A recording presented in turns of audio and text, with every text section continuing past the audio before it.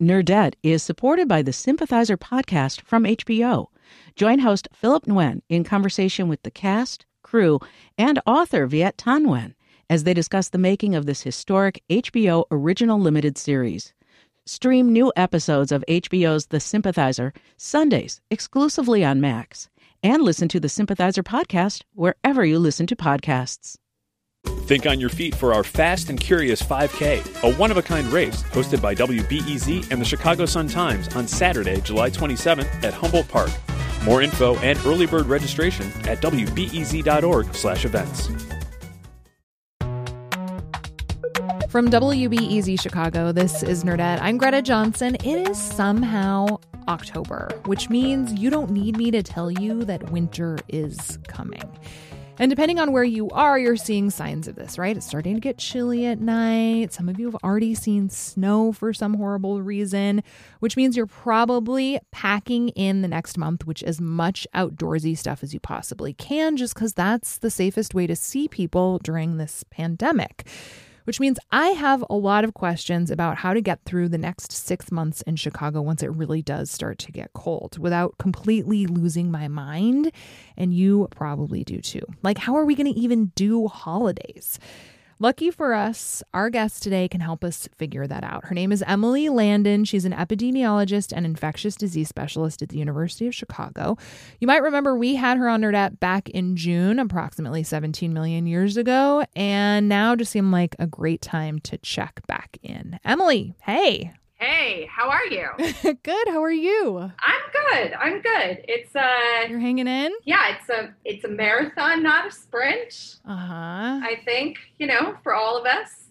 Yeah. I think you're not wrong about that. So, for people who didn't get a chance to hear the first interview we did with you, the last time you were on this show, you talked about the idea of navigating different risks. And I feel like a lot of us have been doing pretty well exercising that muscle. Like, I still haven't eaten inside a restaurant yet, but I've done some patios, and that's been pretty lovely.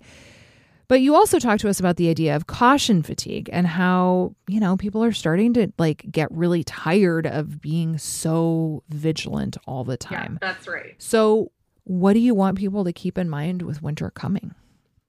Well, I want to say just hide in your house and hibernate and be like a bear. But sure. That's clearly not like an emotionally or mentally appropriate thing to do for the next 4 or 5 months. But I think the advice is going to feel a little bit like that. And so the trick is to figure out what things you can do that don't feel like hibernating, but that are still safe. Because the alternative is to just give up and sort of say, well, screw it, I'm going to do whatever I want. And that is not a good idea. And there's even more evidence that it's not a good idea now than there was the last time we talked. Yeah. So I want to talk to you about specific things people can do in terms of pods and stuff this winter. But first, I'm really curious to ask you about holidays that are coming up because there are some big ones. Yeah, they're going to have to be smaller in scale than what we're used to, unless we want to see total, mass destruction. Well, that's not fair. It's not mass destruction, just kind of that's a little intense. Well, but it may feel like that for some families. Sure. So if you end up in a situation where, you have a big family holiday or even a smaller family holiday, but you're not careful about it, you can have multiple members of your family get really sick really quickly and end up losing family members over a holiday get together. And that's going to feel like mass destruction, but it's only going to be sort of random families. Yeah. And I really want your listeners for it not to be theirs. And that's, how are we going to make that happen? And the answer is a little tricky because we know a lot about how coronavirus is transmitted, a lot more now than we did before. But all the signs point to being inside as being kind of riskier, especially inside without your mask on. This whole aerosolized transmission thing is in a continuum with droplets. You can think of droplets as being a close-up problem, right?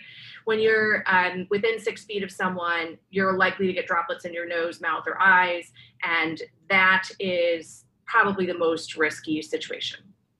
But you have to think of aerosols as kind of hanging out and filling up the entire room, sort of taking up the whole space. They're kind of like the person in your family who wears way too much aftershave, and you can smell it even after they've left the room. Totally. Or the guy at work who like the elevator smells like him long after he's used it. Totally. Yeah. Okay, so that's what aerosols are. And they, if somebody doesn't have a mask on and the room doesn't get a lot of ventilation, you can see how somebody being there for 30 minutes is not as bad as somebody being there for an hour and a half, right? Because every time you open your mouth, more aerosols are coming out.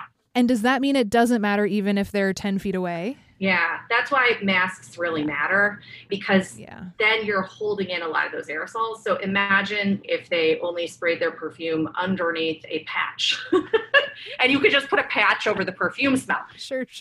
That would really help. That's what we're doing with masks. Yeah. So that's why it's important for everybody to wear masks, not just the person who thinks they're at highest risk, because you've got to keep those aerosols out of the room. But Thanksgiving and Christmas and Hanukkah and New Year's, I think. New Year's and all the other stuff that we do revolves around eating and being together. Yeah. And that is kind of the riskiest thing. We're also seeing that bars and restaurants that are indoor are the highest risk activities. CDC had this new study out where they looked at a bunch of people that had COVID and a bunch of people that got tested for COVID but didn't end up having COVID. Mm-hmm. And the biggest difference between the two groups was that the people who ended up having COVID were more than twice as likely to have eaten in an indoor restaurant or been to a bar in the last week and a half, 2 weeks. And that includes a bunch of people who know they got it from their friends. So when you take out all the people that knew where they picked up their COVID from their, their spouse or their family, your friend or whatever, the people who didn't know where they picked up COVID, they were even more likely to have been in a restaurant or bar. And so I think we have to be more measured about our holidays. So you can decide you want to eat with your family still, but then you want to go into that with as low risk of actually having COVID as possible.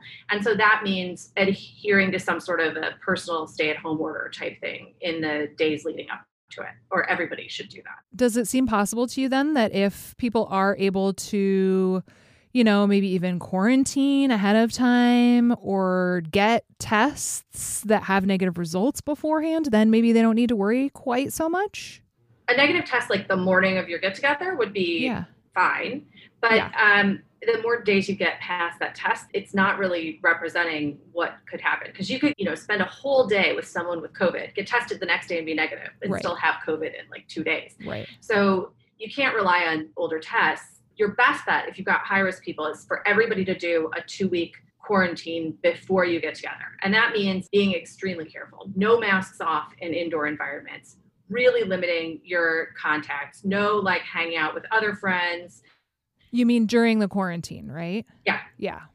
So one holiday we haven't talked about, which is kind of right around the corner, is Halloween. Do you see that being a thing people can do? Like, kids love trick-or-treating. Yeah, the good news is that people generally wear masks on Halloween. That's true. I hadn't even thought of that. So we're halfway there. So incorporate your mask into your costume is my number one advice for Halloween. That's great advice. Totally. And I think trick-or-treating might be slightly different. Some people may not be comfortable eating homemade items from other families that they don't know. I would say you shouldn't hand out candy if you're sick or if you might have COVID or if you're in quarantine. That's a bad idea. Sure. And if you are a parent who's worried about your kid having picked up candy, you can always quarantine the candy for a couple of days, because if you let it sit for a few days, then any COVID that might be on the outside of it is gone. Just wash hands closely and, maybe choose alternate trick-or-treating options. In my building, we have trick-or-treating, and I would feel pretty comfortable with that because you're keeping your distance. Everybody should be wearing a mask when they're answering the door. Mm-hmm. And our building will send out stuff that says, definitely do not trick or treat with other families. Make sure you're wearing masks and keeping distance. Make sure you're just being careful about everything. And don't trick or treat if you're sick. Yeah. I have friends who were talking about how they got, those long arm grabber thingies. Yeah, that's a great idea. They were going to use those to hand out the candy, which I thought was pretty funny. My son suggested that we give everybody wider mouth buckets and then we throw the candy into the buckets. And I mean, I'm not sure. I don't think it's a great idea to let all the kids put their hands into the bucket and choose what they want. I think you need to put it into their basket at arm's length. You can hand it out with a long-armed grabber, especially if you were to say attach a skeleton arm to it. Oh yeah, there you go. So it looked super creepy. I'll give a shout out to, we watched some Wicked Makers on YouTube. My son really likes this channel. And they made like a slide to slide the candy down that looks basically like a mummy, like a slide coming out of a mummy arm. And I was like, oh yeah, that would work. So I'm guessing that at my house, we're going to have some sort of sliding mechanical system for distributing candy at arm's length. I love it. Be creative. And if you're not interested in being creative, just make sure you're handing out the candy and you're cleaning your hands, and then have a plan as a parent with what you want to do for this. So I want to get back to the pod thing, because this is something I've been thinking about a lot as a person who lives alone. I mean, I have a cat and a dog, but they're not super chatty. And, you know, I'm going to lose my mind if I don't get to spend time inside with people. But it sounds like you're saying if I am able to quarantine, like I'm working from home, I can order groceries, I could even take a COVID test and find out that I'm negative. That means it would be okay for me to like spend a Saturday with friends and like actually hug their 2-year-old and not be a monster. Well, yeah, I think, you know, everybody needs up close and unmasked contact. Yeah. This is just a reality of life. The point is just to keep that group low, that number low. Mm-hmm. And here's the thing. I think people get confused because they hear gathering limits of like 25 and they think, oh, great, I can go out with 5 friends on Monday and then 5 other friends on Tuesday, and I'm way below the gathering limit. And then all of a sudden, yeah, that's exponential growth too. Yeah, but you have a huge number of close contacts. Everybody should be trying to have like 5 to 10 up close and unmasked contacts over the course of like a 10-day period. Uh-huh. And this is what we're telling our college students too at University of Chicago. We're telling them, we know you need to spend some time with some people without a mask on. That's cool. Just, it has to be a small number. Choose some people that are your lifeline, your up close and unmasked contacts. And if you live alone, you get a lot more choices. People who live with big families, they're kind of stuck. That's a really nice way of looking at that. I hadn't thought of it. But you gotta make sure that the other people are kind of bought into this too. Otherwise, they're going to be bringing a lot of risk to you. So, you know, I would make a pact with the people. We quarantine, but we're a quarantine family with the family across the hall, and they are our up close and unmasked contacts. That's it. You know, and then also my mom, but we're really pretty careful when my mom's coming over. We're seeing her. Yeah. But otherwise, we're, those are the people that we are unmasked with. And to be clear, you're the only people that they're unmasked with also, and that's why it works. Yeah, I think they might have one other contact person that they occasionally see from their family. Yeah. But like, it doesn't matter that we're the only person. We just know that they have a limit. They have a solid limit. They're not going to be with more than like 5 or 7 people. And then we're not going to be with more than like 5 people. My son goes, you know, his dad lives in the suburbs, so he also has contacts with that family, which is what made me start to think about this. And the fact that this is literally your job. Yeah, well, you know, but like it was trying to describe to him, you know, you can have an unmasked friend that you hang out with pretty close at your dad's, and you can have a couple friends, you know, or friends across the hall here, but you can't have more than that. And that's because you have both of these families, and that he got that. And that, I think public health, I mean, I've been trying to talk about this more and more, and I think we could do a better job of messaging that from a public health standpoint, especially going into the winter. That's how I would handle it. That's how I'm going to handle it. Yeah.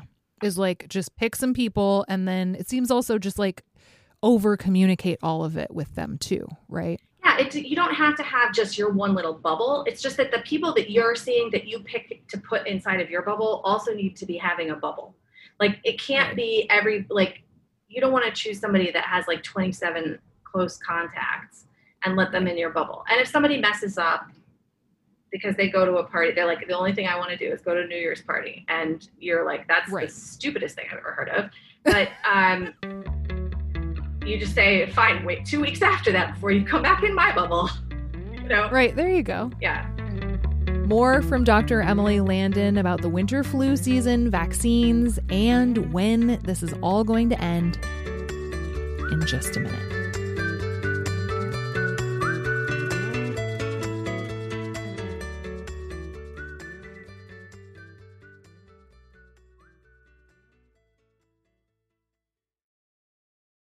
Nerdette is supported by the Sympathizer podcast from HBO. Join host Philip Nguyen in conversation with the cast, crew, and author Viet Thanh Nguyen as they discuss the making of this historic HBO original limited series. Stream new episodes of HBO's The Sympathizer Sundays exclusively on Max. And listen to the Sympathizer podcast wherever you listen to podcasts. Think on your feet for our Fast and Curious 5K, a one-of-a-kind race hosted by WBEZ and the Chicago Sun-Times on Saturday, July 27th at Humboldt Park. More info and early bird registration at wbez.org/events. So what are you most worried about when it comes to this winter as an infectious disease specialist? Well, I'm less worried about flu. There's a lot of talking about flu. Yeah. I think we'll see more flu, but not until people start getting the COVID vaccine, and then they start being a little bit more lax. I'm worried that the COVID vaccine will be, or the COVID vaccines will be spun as now you can go back to normal life, and they're probably not going to be that effective. They're going to be partially effective, like as good as wearing masks, or maybe not even as good as wearing masks. And that'll really make things better for everybody. But you still have to take precautions if there's a high proportion of people in your community that have COVID, because your vaccine may not be 100% effective. So if you're lucky and you get an early dose of a pretty effective vaccine, but it's only 50 or 70% effective, you still have to be careful. I think people might mess that up, and we might see problems because of that. But I definitely think that's when flu will come around. So I think we're unlikely to see a ton of flu, but that's only if we continue to follow the precautions for COVID. COVID seems to be more transmissible than flu. So what about mutations? Is that a thing that freaks you out? Because that really, I can't even think about that because that sounds so horrific to me. There's been too many books about mutations in sci-fi. Okay, in real life, it's like, oh, good, new COVID, just what we needed. Viruses do this all the time. That's just what they do. And coronaviruses are not that bad. Like influenza, the reason you need a new flu shot every year is because it mutates so much that you need a new flu shot every year. So it's much worse. This is not as bad. And I think that these changes are going to oftentimes what happens is that you have to give up something in order to be more contagious. And so sometimes hopefully what ends up happening, and often what ends up happening, is that you're a little less lethal as a virus if you are more able to be transmitted from person to person. And that may be why we're seeing lower death rates right now. But that's really confounded by the fact that we get better at treating these things. We get better at identifying mild cases. And we've been mostly seeing cases in young people. Older people are still kind of avoiding, and people with risk are avoiding crowds and avoiding people and avoiding anything. And so I think that is also why we're seeing lower death rates. And I don't think I'm not sure how well that's going to hold, because when things come inside, then it's harder to avoid other people if everybody's inside, Yeah. So the $10 trillion question, when is this going to be over, Emily? Well, this is one of the more, I don't usually say very political things, but I'm going to say something real political. Okay. I'm really optimistic that we're going to be able to do what we need to do to make sure that the vaccine's safe. Vaccines, I will say. But now, getting the vaccines out to people, these vaccines are tricky. Like, they have to be stored in these -80 freezers, some of them, and some of them have to be in -20. Not everybody has that. Like, not every clinic or vaccine station has a -80 freezer. We don't have them in our pharmacy. Yeah, that's really cold. Huh. These sort of logistics of getting those vaccines moved around, getting them stored, not having them get destroyed in the process. And then some of them, once they're out of their -80, have to be used within 5 days, some within 2 days, you're beginning to see how the scale of logistics of this is going to be really tricky. And you could really F it up. It could be super messed up. And given the track record of where we are with distributing even masks and ventilators and remdesivir, I think if you look into that a little bit, like, there was a point where we had so much remdesivir we didn't need, and Florida didn't have any, and we couldn't get it to them. So there's a lot of issues with the supply chain and the distribution and the logistics that have been happening in the past 4 years that haven't been part of the political vernacular. But I think it is absolutely essential. If we do not have a good logistics supply chain for getting this vaccine out, I think we're looking at a couple more years of problems. I think if we get the vaccine out and everything goes smoothly and people get the second doses of whatever they got the first time, and they can get the people in to get them within 5 days before it goes bad, and you can see how this is going to be tricky. if we dedicate the resources and have the discipline to do that right, we could be in much, much better shape by the end of the summer, maybe even the beginning of the summer next year, or definitely by winter of next year. But I mean, that statement is a political statement. I'm telling you that I have no evidence that the current federal government response is going to be capable of doing this.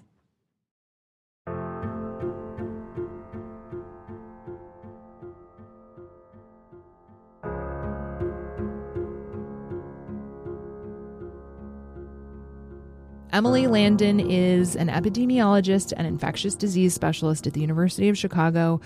For up-to-date information about the coronavirus, you can visit cdc.gov. All right, that's it for today. Our show is produced by me with help from Justin Bull.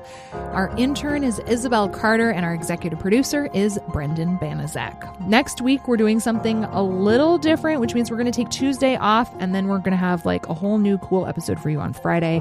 I can't wait to hear what you think of it. You're going to love it. Okay, bye. See you Friday.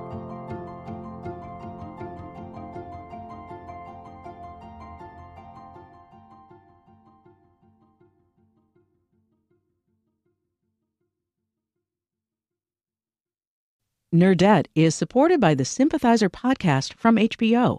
Join host Philip Nguyen in conversation with the cast, crew, and author Viet Thanh Nguyen as they discuss the making of this historic HBO original limited series.